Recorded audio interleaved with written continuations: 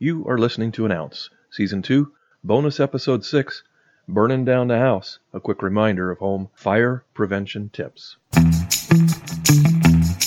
You are listening to An Ounce, a podcast providing inspiration, ideas, and wisdom through engaging stories, commentary, and interviews, so you can live life better.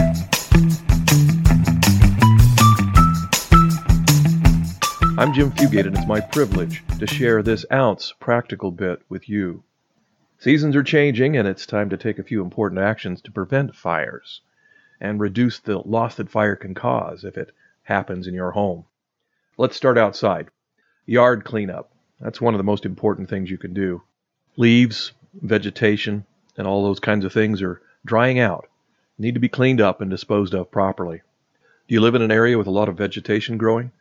Well, you want to keep this trimmed, cut back and cut down, so that if there is a wildland fire, it keeps the fuel load around your home down and gives your home a better chance of surviving that event. Reduce flammable and other hazmat storage around your home. Some local jurisdictions will often have free hazmat drop-off days.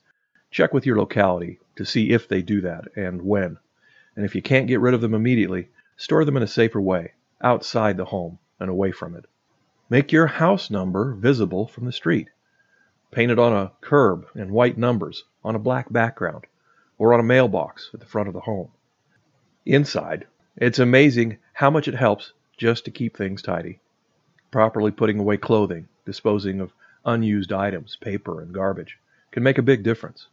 Removing items that are unused reduces the chance that a fire will start and will slow down the rate of spread and the intensity of the fire.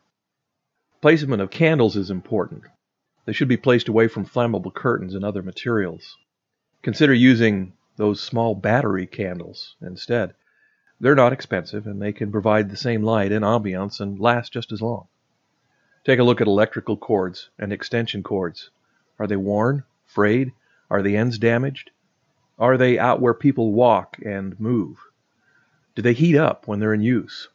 If they do, just toss them and get a replacement. The kitchen is the most common place for a fire to get started. Do you have an extinguisher in the kitchen or close by? Are large and small kitchen appliances in good repair? Are flammable items such as napkins, dish towels, oils, and food containers positioned in a way that keeps them clear of cooking appliances? I've seen a package of potato chips stored a few feet above a toaster, and they ignited when the toaster got jammed. The damage and the disruption were devastating. Heating systems, portable heaters, and fireplaces should all be checked, used properly, and properly maintained. Now, these are just a few of the many things you could check. Do a quick internet search for Home Fire Safety Checklist. Home Fire Safety Checklist. And you'll find a bunch of good ones. And last but not least, check your smoke detectors. If they use replaceable batteries, replace them annually, even if they don't need it. Locate and use the test button to be sure that the alarm works as it should. If the detector is more than 10 years old, replace it. Some communities can help you test, replace batteries, and replace and install smoke detectors. Contact your local fire department on their business line and ask them, do you have anyone who can help me with smoke detectors? Here's a fun game you can play with your family on a Monday night. Start by choosing a safe gathering place outside your home, and make sure everyone knows where it is. Then demonstrate to everyone what the smoke alarm sounds like by pushing the test button.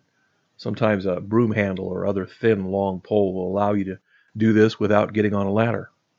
Here are the rules of the game. Everyone starts in their room. Then you set off the smoke detector with the test button, and when it goes off, the family crawls or gets as low as they can and leaves the house, and then goes to that designated safe gathering place.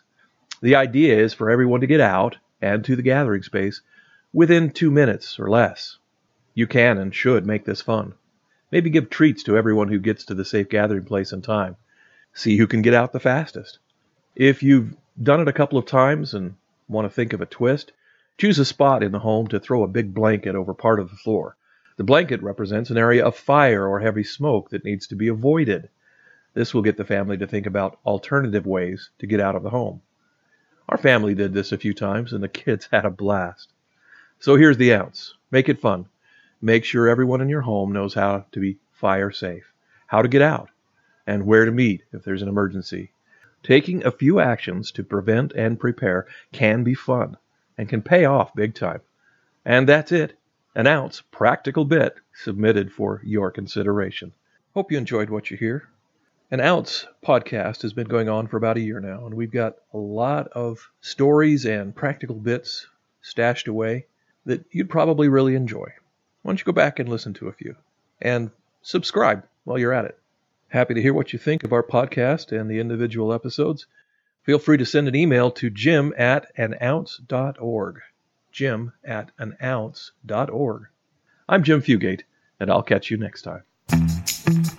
That's An Ounce for now. Thanks for listening and subscribing to this podcast. Listen again for more information, ideas, and wisdom, an ounce at a time.